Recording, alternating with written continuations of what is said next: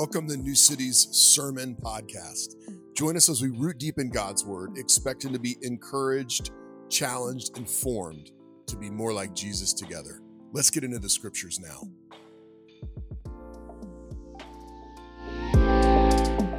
We're continuing our series, That They May Be One. And if you notice the little subtitles, That They May Be One says relationships, marriage, sex, and worship. And we're going to handle that three-letter word tonight. We're going to get to sex. I think in the church, we often don't talk about sex, or we talk about it in a way and we all get uncomfortable, or we think about the church not really knowing how to handle the topic of sex. But tonight we're going to talk about sex because sex is part of relationships. It's part of marriage. When we think about sex, there's a lot of different views on what sex is for.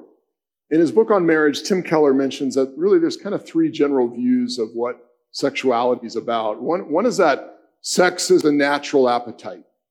So if you're hungry, you eat. If you want sex, okay. It's a natural appetite.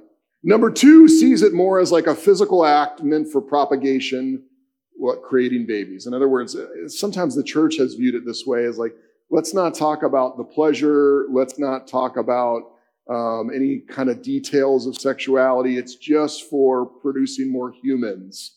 It's a physical act. There's no spiritual part of it. That's another way to view sexuality. And a third way is to view sexuality as self-expression, where you follow your desires towards self-realization. So I want to express myself through sexuality. One way I saw this recently, I saw a little thing on Instagram. If you could do the next slide. It says, a woman with 9 months left to live asked her husband if she can sleep with her ex just one last time. This comes from the account Inside History. A husband shared on Reddit that his dying wife's last wish is to have one final intimate encounter with her ex, whom she considers her most physically compatible lover. He's torn between granting her wish and feeling hurt, betrayed by the request. According to the doctor, she may need a wheelchair in 4 to 5 months, and by month 8, she'll likely be bedridden for her final weeks. Now, of course, we feel for the woman, and if you look that one up and go into the comments section, the fights are pretty interesting. But what's wrapped up in that is like sex is self-expression. Part of what this woman wants to do is express herself sexually before she dies with her ex, even though she's married to someone else. So these three views of sexuality, whether it's as a natural appetite or a physical act or self-expression, are all throughout our culture. And really, we kind of almost adopt them without thinking about it. Our culture has been moving to disconnect sex from several things over the past 50 or 60 years. First, our culture has disconnected sexuality from childbearing. In 1960, the oral contraceptive, the pill, was introduced, which made it possible to have a sexual relationship with someone without technically the risk of having a baby. And that actually wasn't allowed to be given to singles in 1960. It wasn't until 1972 that single people were allowed to take the pill. But in that, we disconnected sexuality from the possibility of childbearing. But then also with that came this idea that sexuality can be disconnected from marriage. And so throughout history, most cultures have seen sexuality as tied to a permanent relationship between a man and a woman. It's not really until recently that our culture is experimenting with this idea that anybody can have sex with anybody as long as the two of them consent. It's been disconnected from marriage. Third, in 2015, our culture made a decision to disconnect it legally from male-female relationships. In 2015, the Supreme Court made a 5-4 decision in favor of legalizing same-sex marriage. One of the first times that a culture has really embraced this. And so we've disconnected sexuality from male and female relationships. But number 4, our culture is continuing to move towards disconnecting sexuality from an emotional commitment. So the more apps we get on our phone, like Tinder, things like that, you can find someone else who wants to have a sexual relationship without any commitment. So we're disconnecting sex from a mutual sacrifice and an emotional commitment. And where our culture is really heading is we're moving away from connecting sex to people. Sex is being disconnected from human beings. And so as artificial intelligence rises, people are beginning to have romantic relationships with a chatbot, or even sexual relationships with a robot. So this is where our culture is moving. We're making these disconnections. And John Mark Comer points all these out. But despite the fact that our culture is making all these disconnections, we as Christians believe that we should make connections about what God says about sexuality. And so tonight, even though this is hard to talk about, even though in our culture it feels awkward, we're going to look at what Scripture says about sexuality. So I'm going to read 4 passages to you. Some of them are by Jesus, some of them are by Paul, some of them are by an author that we don't know, but I'm just going to jump in. Is that all right? Okay. Matthew 19, this is Jesus talking. Matthew 19, verse 4. Haven't you read, Jesus replied, that he who created them in the beginning made them male and female? And he also said, for this reason, a man will leave his father and mother and be joined to his wife, and the two will become one flesh. So they are no longer two, but one flesh. Therefore, what God has joined together, let no one separate. 1 Thessalonians 4, verse 3 says, for this is God's will, your sanctification, that you keep away from sexual immorality, that each of you knows how to control his own body in holiness and honor, not with lustful passions like the Gentiles who don't know God. This means one must not transgress against and take advantage of a brother or sister in this matter, because the Lord is an avenger of all these offenses, as we also previously told and warned you. For God has not called us to impurity, but to live in holiness. Consequently, anyone who rejects this does not reject man, but God, who gives you his Holy Spirit. Hebrews 13:4. Marriage is to be honored by all, and the marriage bed kept undefiled, because God will judge the sexually immoral and adulterers. And then our last passage, 1 Corinthians 9 through 20. Don't you know that the unrighteous will not inherit God's kingdom? Do not be deceived. No sexually immoral people, idolaters, adulterers, or males who have sex with males, no thieves, greedy people, drunkards, verbally abusive people, or swindlers will inherit God's kingdom. And some of you used to be like this. But you were washed, you were sanctified, you were justified in the name of the Lord Jesus Christ and by the Spirit of our God. The body is not meant for sexual immorality, but for the Lord, and the Lord for the body. God raised up the Lord and will also raise us up by his power. Don't you know that your bodies are part of Christ's body? So should I take part of Christ's body and make it part of a prostitute? Absolutely not. Don't you know that anyone joined to a prostitute is one body with her? For Scripture says, and then he repeats this, what Jesus already said, the two will become one flesh, but anyone joined to the Lord is one spirit with him. Flee sexual immorality. Every other sin a person commits is outside the body, but the person who is sexually immoral sins against his own body. Don't you know that your body is a temple of the Holy Spirit who is in you, whom you have from God? You are not your own, for you were bought at a price. So glorify God with your body. The Word of God. 1999, I worked a summer camp in Colorado, and we trained to have kids come in weekly and do these adventures with them. And one of the things we had to train on was a ropes course. If you've never been on a ropes course is about 30 feet in the air. You climb a ladder to enter the ropes course. Ropes go from tree to tree, and you traverse 30 feet in the air from different obstacle to different obstacle. And that's me, much younger. I made sure to pick the picture where I looked very brave and not the one where I was grimacing in fear. There was 2 pictures. I chose that one. Now, I remember that day very clearly because I remember we had to climb up a cargo net, and enter the ropes course. But before we started all that, they sat us down and they said, listen, this is going to be a lot of fun. You're really going to enjoy this. In fact, go ahead and pick a partner to buddy up with, and two of you are going to do this together. And as you go through, you're going to find various obstacles. The rope course is not going to be the same way throughout the entire time. You're going to have to figure it out as you go. But there's really one rule here.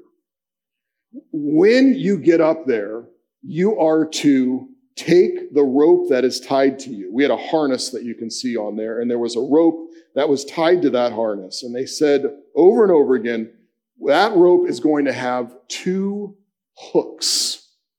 And you are to hook those hooks onto the safety wire. And you can take one of those hooks off if you're switching to a new rope, but do not take both of those hooks off at the same time. Because if you take both of those hooks off at the same time, there will be nothing holding you safely to the wire. And so we listened, and, we're young and we're kind of like, this will be fun. So I don't remember who I was paired with, but it was fun. We went up and we kind of, got in there. And of course, I was showing off a little bit, trying to run across the course. And all of us guides were having fun and laughing. And the guy I was doing this with, it was helpful because we really were there checking each other.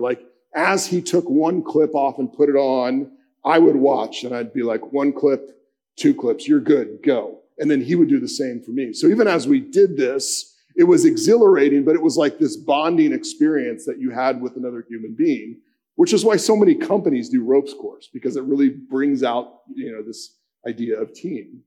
So we got to the end, and the end was this zip line, and you put your 2 claws in, and then you just kind of ride down this zip line like 100 feet, and someone kind of catches you at the end, and you get off. And then we went back to the beginning of the ropes course, and we were laughing and we were having fun, and then all of a sudden it got quiet, and we heard a scream. And I looked up, and I'll never forget this. It's been 25 years, something like that. I remember looking up and seeing little Paula, one of the guides who was from Wisconsin, except she wasn't standing on the rope. She was holding on underneath it. She had somehow forgot to put the clips in, and she had slipped. And rather than standing on the wire securely with her lobster claws into the wire above her, she was below the wire, unhooked, hanging on 30 feet above the ground. And all of a sudden, the warnings that our leaders had given us, resonated, because we were in a situation where we were watching our friend hanging on for her life, and none of us really knew what to do. All of a sudden, the warnings and the cautions came to life in a new way. And I realized that all the things that they had warned us about, it was very simple, just stay clipped in. It wasn't to restrict our freedom. Rather, it was to maximize the experience. Now, it wasn't that you wouldn't get hurt. If you slipped a little bit, you might cut your leg. But if you slipped without the lobster claws in, you might die. You might die. As we think about sexuality, I think that ropes course is actually a helpful metaphor for us. Sex is a gift from God. It comes out of God's creative genius. He designed it as a gift to give to humanity because he loves us. God loves pleasure, and he wanted to give us something that would give us pleasure and purpose with each other. But that gift is meant to be used in a certain way. There's warnings that come with this gift because to use it the wrong way or to not be responsible with it can be deadly. In Matthew 19, Jesus says, "For this reason, a man will leave his father and mother and be joined to his wife, and the two will become one flesh.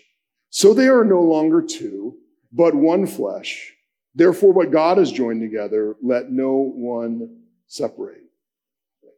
Sex is a gift from God that brings out and brings together oneness. It brings together oneness. Jesus says in this passage that when a man and a woman get married, They become one another in a sense. They are so close in the covenant of marriage that it's hard to tell who's who.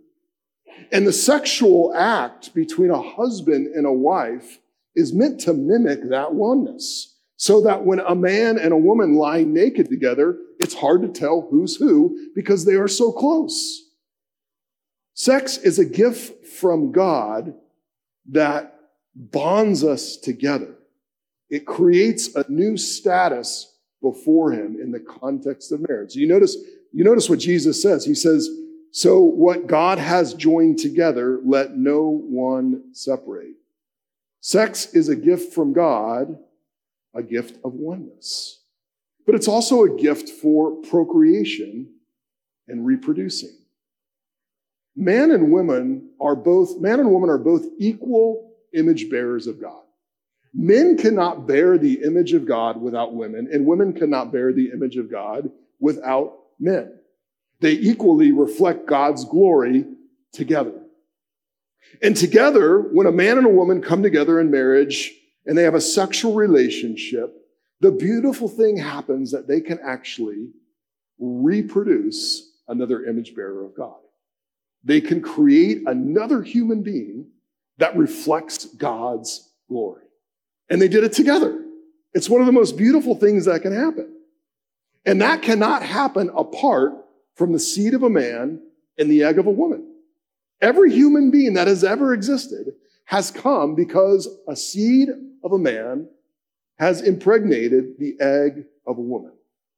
God has made this gift for oneness, but also so that human beings can reproduce. And it's meant to be beautiful, but it's also meant to bring pleasure.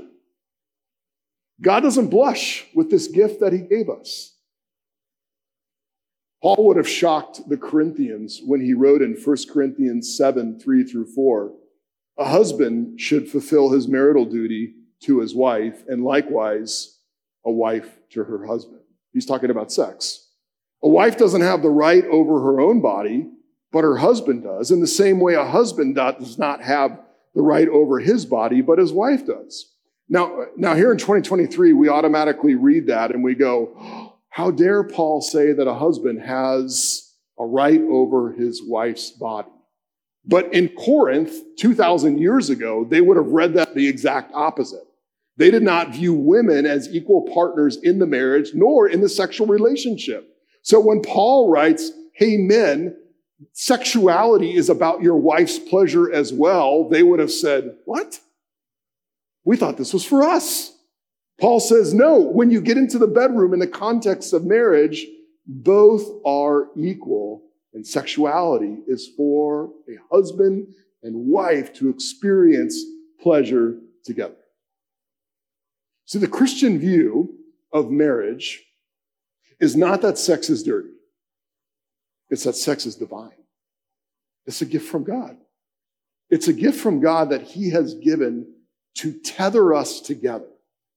It creates a permanence, a oneness. It's meant to bond us. It's meant to be exhilarating. But then why does the Bible have so many warnings? I mean, honestly, almost every time the Bible talks about sex, there's a warning. There's a warning. And the reason that there's a warning anytime the Bible talks about sex is because it's so potent. It needs extreme caution. Just like when we were getting up on the ropes course and we got tired of our leaders telling us how to hook in. So oftentimes I think we look at the warnings in the scriptures and we say, okay, we get it. But yet the Bible doesn't let up. It's as if the Bible wants to let us know, no, really, this is powerful. If you do not heed these warnings, it can hurt you. See, the warnings in the Bible aren't meant to produce shame. The warnings in the Bible aren't meant to inhibit freedom. Rather, they're to maximize the gift that God's given us. They're to maximize the gift that God has given us. The author of Hebrews in chapter 13 says, marriage is to be honored by all, and the marriage bed kept undefiled, because God will judge the sexually immoral and the adulterers. Whenever you see the warning, there's those two words, sexually immoral and adulterers. Sexually immoral, the Greek word is porneia. It's where we get the word pornography. And porneia means a distortion of what's meant to be. And so Paul's saying that there is a design for sexuality, that it comes in the context of a man and a woman in a permanent covenant relationship of marriage. And what doesn't fit in that is porneia. It's a distortion. But then he also uses that word adultery over and over in the warnings. And adultery is when you are committed to someone in the covenant of marriage, but you are sexually unfaithful and you have sex with someone else, and therefore you break the oneness. And over, Paul, Jesus, and others warn us about distortion and adultery. Because sex is a gift from God. It's a gift that's given to glue us together. Sex is a glue that fastens us to each other and forms. You know, when we were on that ropes course, it was an exhilarating bond that we had with that other person who was our partner, which is like why so many companies do ropes courses, because it just bonds you. You get up on those ropes and you're like, man, this is crazy. I'm so high in the air. Your brain's firing all these chemicals, and it permanently like changes the relationship of the person that you're partnered to. And that's the truth with sex as well. God designed sex so that when you engage someone sexually, your mind fires all sorts of chemicals that's meant to bond you to them. Our culture gets this somewhat. Our culture understands this some way because our culture might say sex is a good thing between two people in a relationship as long as it's consensual because they want to bond. But the Bible tells us, no, it's much more of a deeper bond than that. Sexuality fastens us to someone permanently. In 1 Corinthians 6, verse 16, Paul says, don't you know that anyone joined to a prostitute is one body with her? For scripture says the two will become one flesh. Now, the church in Corinth, they were a wild and crazy church. People say, we want to be part of the early church. And I always say, well, don't pick Corinth. That church would go and join in with temples that as part of their worship service, they would have sexual intercourse with prostitutes. And Paul's warning them, look, every time you have sex with someone, you are permanently joining yourself to that person so that your bodies become one. There's a physiological permanence that happens, which is why when you have a sexual encounter with someone and you run into them 5 years later, one of the thoughts that comes through your mind is, I had sex with them. That's meant to happen. That's the way God designed it because it joins us so deeply. There is a physiological permanence that happens. And one of the things that we think in our culture is, look, while I'm young, I can go sow some wild oats. I can go run around and I can experiment sexually. And then when I get older, I'll settle down and I'll commit to someone. Not realizing that in our youth, we have glued ourselves, we have fastened ourselves in such a way that we have been misshapen and misformed. See, the sexual act not only fastens us to someone physiologically, but it forms us. Paul says in verse 18, flee sexual immorality. Every other sin a person commits is outside the body, but the person who is sexually immoral sins against his body. See, we think in our culture like sexuality is about expressing myself. And what Paul's saying is there's something that happens in you, the way God's designed it, that it's not just expressing, it's forming you. It's shaping who you are. See, when we have sex with someone, it's not just that we have this part of us. It's not just that we have this sexual part of us.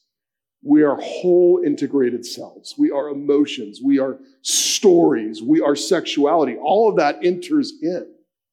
And one author says that what Paul's getting at is that when we continually enter into sexual relationships, with different people, we're entering into personal disintegration. Sex is that powerful. It forms us so deeply on that level.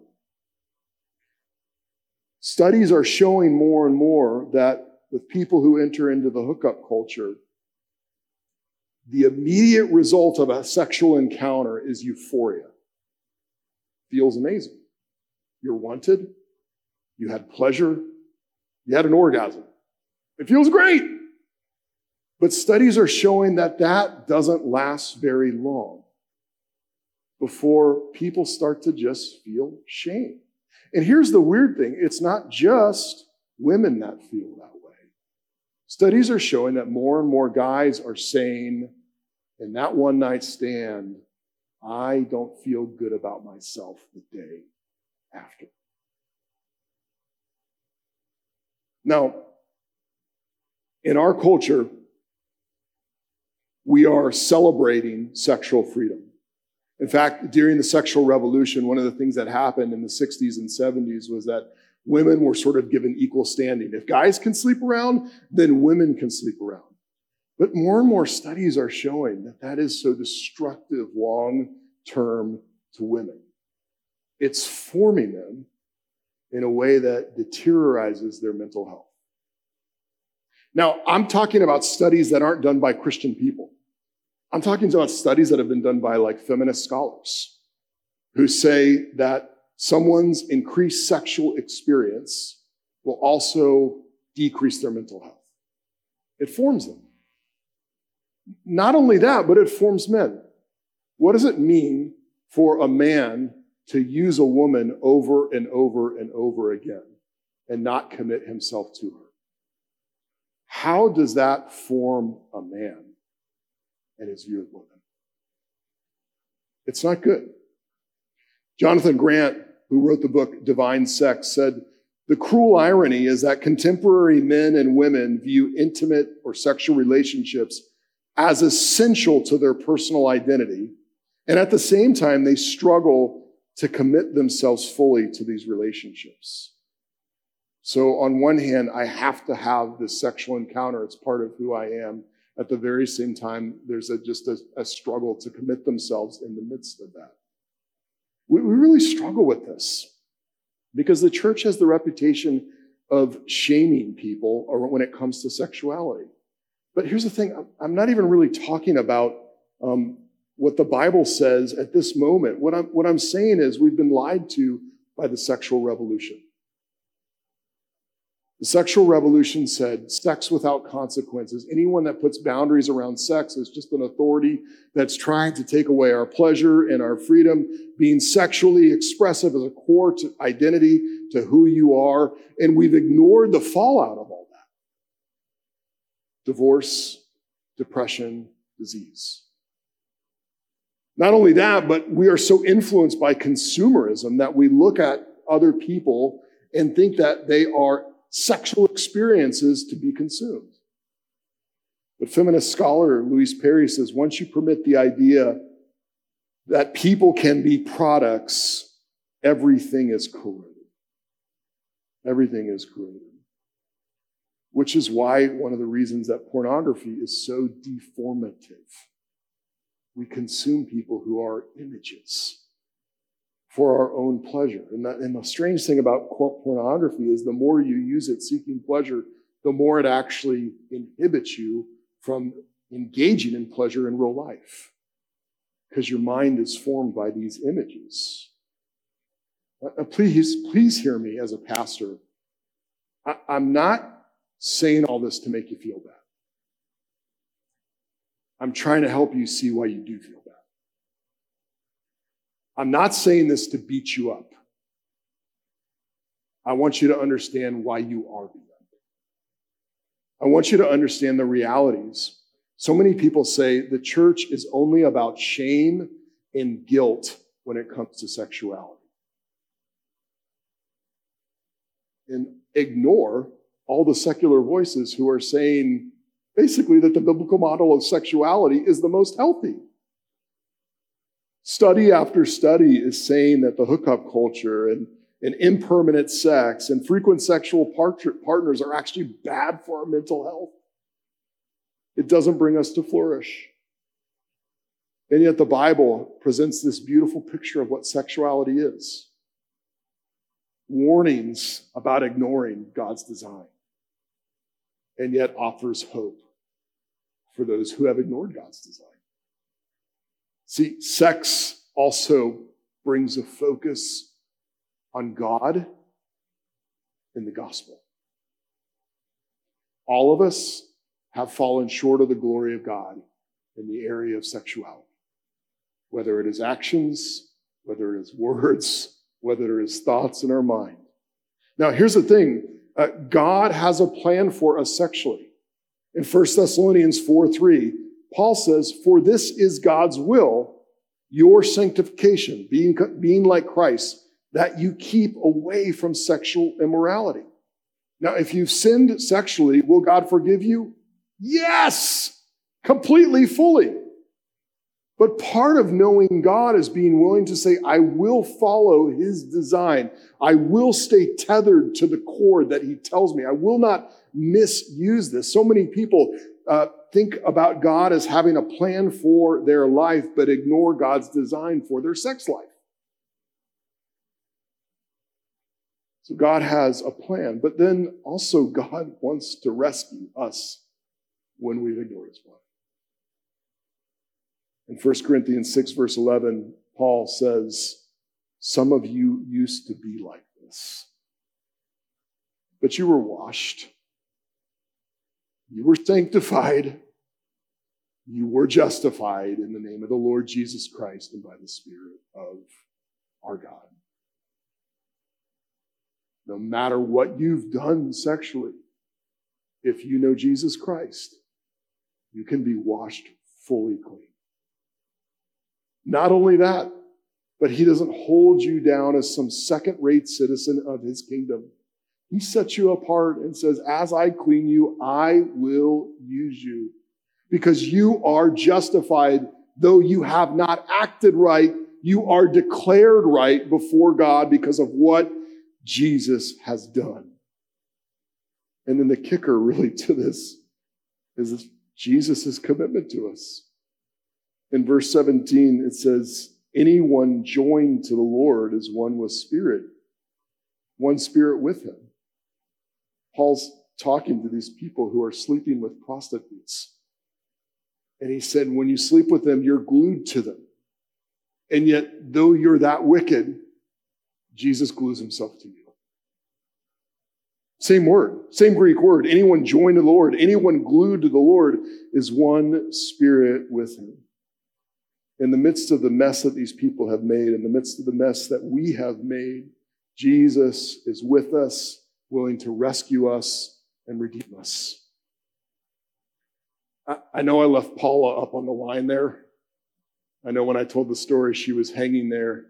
I didn't know what to do. I wasn't trained to do this. But one of our leaders saw immediately what was happening and scrambled to rescue her.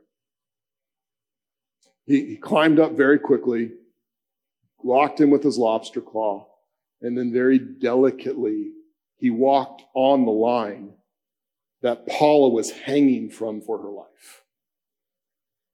And when he got to her, he hooked himself to her, and he pulled her in close until he could hook her into safety, risking himself. Jesus is the same with us. Jesus glues himself and rescues sinners who are delicately hanging on. Though we've glued ourselves wrongly to other people, Jesus glues himself to us. He rescues us. He saves us. Sex reminds us most deeply of our need for a Savior, one who comes and rescues us and says, I will not hold your past against you. I will wash you. I will clean you. I will set you apart, and I will bind myself to you forever. Thank you for joining with us as we rooted deep in God's Word. If you found this sermon encouraging, share it with a friend. You can learn more about New City by going to newcityhh.com or checking us out on social media by searching New City HH. We'll see you next week.